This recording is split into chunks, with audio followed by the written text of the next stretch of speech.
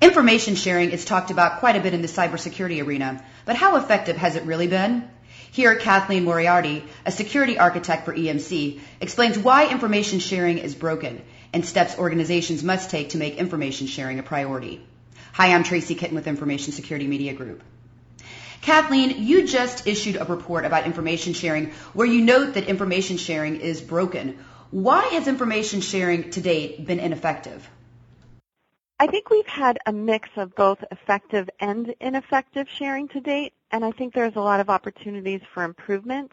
The report focuses in on a few key examples like the APWG, who have really thought through their use cases and thought through what information is useful to share with whom, and use a mix of sharing and proprietary methods to address problems. But then if you move to other sharing initiatives where it's very broad and the data isn't necessarily directed at the users but just meant to be useful tips to enact within sharing programs, you run into a number of problems. The first one is that an organization has to be large enough to have the resources to participate in this. So if you think about a security program, you're going to first worry about having good policies, good defense in depth, before you can get to having incident response handlers on staff, forensic experts. So the ability to have those resources is a big hurdle, and then the current sharing mechanisms require a lot of manual processing to figure out if the data shared is even useful to your organization before you can apply controls out, and then being able to have the resources to figure out, do I have data that's useful to share with others, is also a challenge. So I think those are some of the hurdles we're facing. And just for the sake of clarity, Kathleen, when we talk about information sharing, we're not just talking about cross-industry information sharing. We're talking about information sharing that even occurs within an organization itself among departments. Is that right? That's right, Tracy, and it's a great point. Some of the challenges larger organizations face is that they may have a central place where they receive data, and then they need to disseminate it out to different business units. And the problems they may run into is first, when they're receiving this data, as we mentioned, it comes in formats where they're led to still using manual processes. So first they have that challenge. How do they aggregate their data? How do they consume it in a way where then they can process it and send it out to various business units? So within the financial sector, there's a number of large organizations that have to do just that. They process the data and then figure out, how do I get it to each of the business units? And it's coming in different formats. Do they just forward that email? Do they forward that comma-separated file?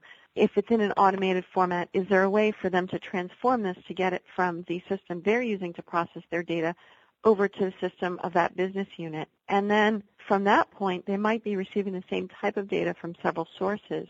So the problems they'll run into using these different formats, how do they know which source is the best source for data? How do they know which one they should pay attention to and prioritize the data that they're getting from that particular source? And some of the problems with that is that you're receiving data in different formats, and then you don't have necessarily the systems that can communicate the value back and forth even within an organization so that you understand that a feed is worthwhile to continue to receive. So reporting has been a problem, and the ability to track and understand the value of data once it's used within the organization. Now, Kathleen, some organizations, such as banking institutions, have made strides to enhance information sharing within their organizations as well as among their peers, but they still say that they don't know that information sharing is really enhancing cybersecurity initiatives. Do you think this is a common misconception, or does it relate to some of the manual processes and hurdles that you just discussed? I think it's a mix. You look at the examples in the paper with MOG and the APWG. They have great examples where they're able to aggregate data but then share it out in a very directed and actionable way. APWG, for instance, you are aggregating data on phishing attacks, and then vendors and partners and members are able to access this large data pool to perform different actions. The browser vendors use these sources and other sources to create their block lists in browsers. So if you think about it, it may not be labeled as sharing by most folks because they're receiving updated browser lists, and organizations don't have to do anything for that to happen, but it's having an extremely broad impact. Organizations and users are benefiting from that sharing, and the aggregation is happening through standards. However, the pushing out of browser block lists is happening within those vendor ecosystems of the browser providers, which is just fine because it's very effective and it's having a really broad impact with a few number of skilled resources having to actually do something. And then if you turn to the MOG examples where you have email operators working together, they're actually stopping spam at the source. So you're not having to share out information of who are spam sources and do blocking. They're just stopping it right at the source. And APWG does some similar things where they do work with law enforcement and members to take down malware distribution sites or command and control servers.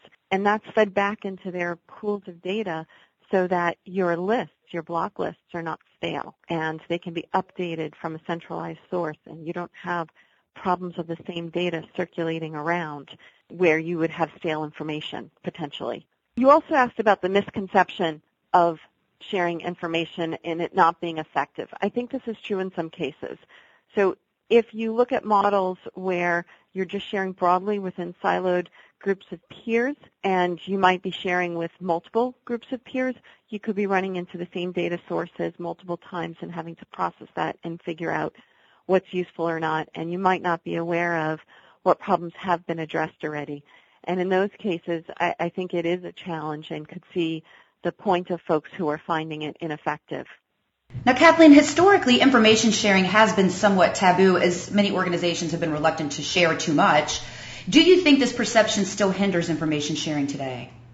In some respects, yes. However, I think large organizations have the skilled resources. They've worked through their legal processes. They know what they can share, and they also know what's useful to share and what's useful to receive. Most of the times when I ask an organization how many different data types do they actually exchange, it's typically a very small number. The highest number I've received back has been 12, and the lowest is 3. So it's typically a small set of information that is shared, but that could be very useful information to disseminate out to other parties. I think the bigger challenge is the skilled resources. If you're large enough to have the resources to participate in these sharing circles, you may be able to consume data, but what if you don't have the skilled resources to analyze your own environment and figure out what data is useful to share out? For that, you might need pretty skilled forensic experts in networking and malware and other fields. And I think that's part of the problem here and how we should leverage vendors and the larger ecosystem to have a more effective sharing model. So extending how we define information sharing, not just as what people are dubbing as free between different organizations, but creating models that integrate with vendors and service providers for effective sharing and mitigation or even stopping particular attack types. Kathleen, in your report, you note that industry standards for information sharing can be a benefit as well as a hindrance. You've touched on this a little bit, but can you explain more thoroughly what you mean by standards for information sharing?